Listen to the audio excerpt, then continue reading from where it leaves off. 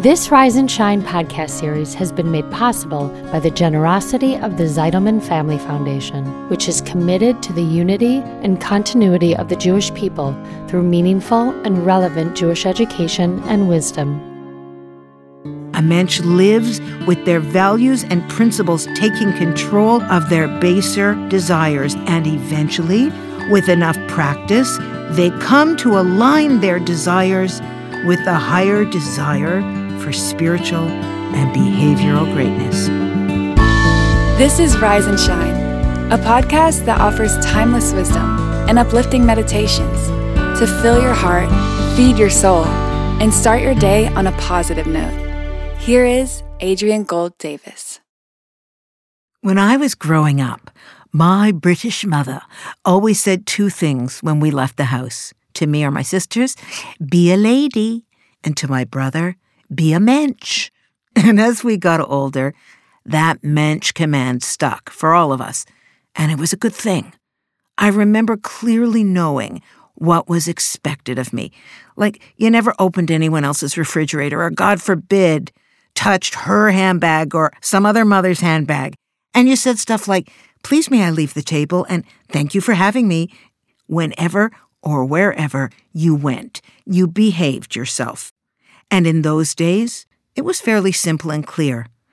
But the rules of engagement have changed dramatically in a social context, and I still cringe when someone asks me to go into their fridge for something, or just says to me, "You're hungry? Help yourself." I could be starving to death and still hear my mother's reproof about that, and I begin to back away from the fridge. So old habits, for good or for bad, they die hard. And yet, as I began to learn more about Jewish definitions, I learned something that struck me hard. To be a mensch, it's a Yiddish word, means to be a human, a man with a capital M, a being, to be an elevated person, not an animal.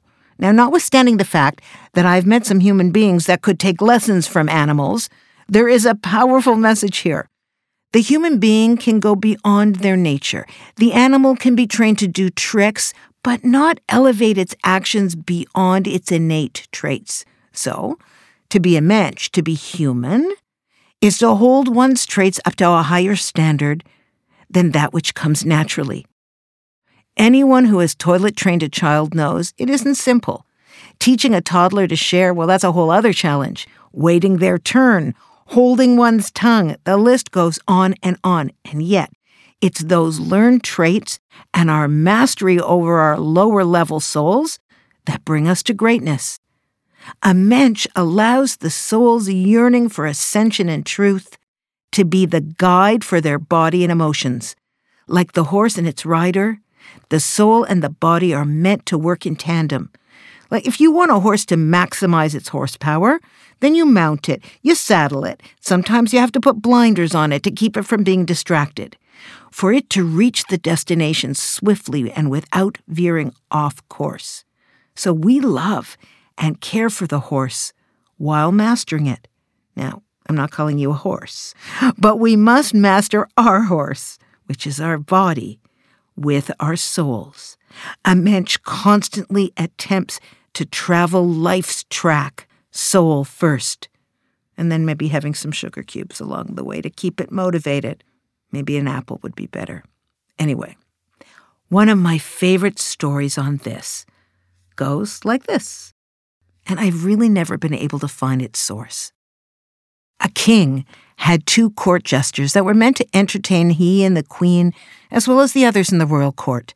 The jesters competed with one another for coming up with the best amusement, the best trick, the best jokes for the palace, and they, pardon my pun, jockeyed for position of the most valuable jester. And one day, Jester 1 noticed that his competitor had taught a cat to stand on its hind legs and carry a tray of tea for the king. Now imagine, if you will, those furry hind legs shaking as the front paws carry a lovely silver tray brimming with creamer and sugar bowl, holding little tongs, tiny sugar cubes, and a cup and saucer. And the jester was mortified because he knew he could never compete with such an impressive trick. And then he had an epiphany. On the day of the next royal court presentation, both jesters stood backstage waiting their turns. The first jester gloated as he saw his co-worker standing idly by with nothing to do and nothing to compare with what he was about to present. While the banners were up, and the red carpet rolled out to the throne, and the trumpets were blasting, and just as the curtain was about to be opened to present the cat serving the king his tea, the other jester raised his cat on his hind legs, placed his tea service on his front paws, and opened the curtain. And at exactly that moment, the other jester reached into his pocket and pulled out a mouse. He dropped the mouse in front of the cat. And of course the cat dropped the tray and chased the mouse immediately. Foiled. Now you see, that cat might be able to learn a trick, but the cat isn't capable of going beyond its nature. It can't say to itself, gee, my master's worked long and hard with me to teach me this trick. There's plenty of mice in the kingdom. I'm just going to disappoint my master and the king if I chase that mouse. I think I can delay gratification, and I'll eat twice as many mice after I finish this trick. Better mice, fatter, juicier mice. But first I'm going to do what I've been trained to do. The cat cannot do that, my friends. But you can. In your life, many mice will be dropped in your feet, in your path, and your overwhelming urge will be to chase after them. They can come in the form of crushes when you're already in a committed relationship. They can come in the form of a desire to lose your temper. They can come in the form of a desire to take something that you have not earned. There are a million rationalizations for why it's okay to drop the tray, but a mensch does not. A mensch lives with their values and principles taking control of their baser desires, and eventually, with enough practice, they come to align their desires with the higher desire for spiritual and behavioral greatness. Our greatest prophet of all times, Moses, he had mastery over this to a tremendous level. There is a midrash that explains that a king wished to see a portrait of this famous man Moses, this humble and powerful man who helped a slave nation come to freedom. So he sent his royal artist to the encampment of the Israelites to draw the face of Moses. He brought the painting to his physiognomists, who studied the character of a person's face. They came back to the king, and they told the king that this man Moses is actually selfish and arrogant. He wasn't this paragon of humility and greatness everyone spoke of. Well, the king didn't know whether to trust his artist's rendering or his physiognomist's analysis. So he went to the desert himself to meet this man Moses. Upon gazing on Moses' face, he saw that his artists had been entirely accurate. So he asked Moses, how could his physiognomists have been so incorrect?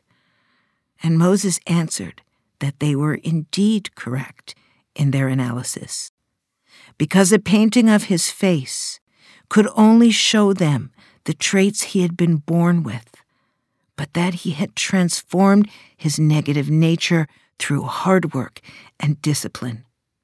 So, friends, if even Moses had to make a mensch out of himself, then why should we feel that the work is beneath us, or not necessary, or think, you should just take me the way I am? And this is why we study Jewish wisdom, so that we know where the bar should be, and we work to raise ourselves to reach it. And while most of us will never reach the top, more important is the work and the effort in the trying. And that is where the greatest reward lay. This week, may we all endeavor to not drop the tray, to be mensches, to be as human as we can possibly be. And in doing so, may we unconsciously give others the motivation to do the same. Thanks for listening to Rise and Shine. Don't forget to rate, review, and subscribe to Momentum Podcasts on Apple, Spotify, or wherever you get your podcasts. Join Adrienne again next time for more timeless wisdom and uplifting meditations that fill your heart, feed your soul, and start your day on a positive note. This podcast was sponsored by the Zeitelman Family Foundation. Spread the wisdom. Inspire Jewish individuals around the globe by supporting Momentum's podcasts. To sponsor, contact podcast@momentumunlimited.org. You're listening to a Momentum podcast. For unlimited inspiration, wisdom, and empowerment, visit momentumunlimited.org.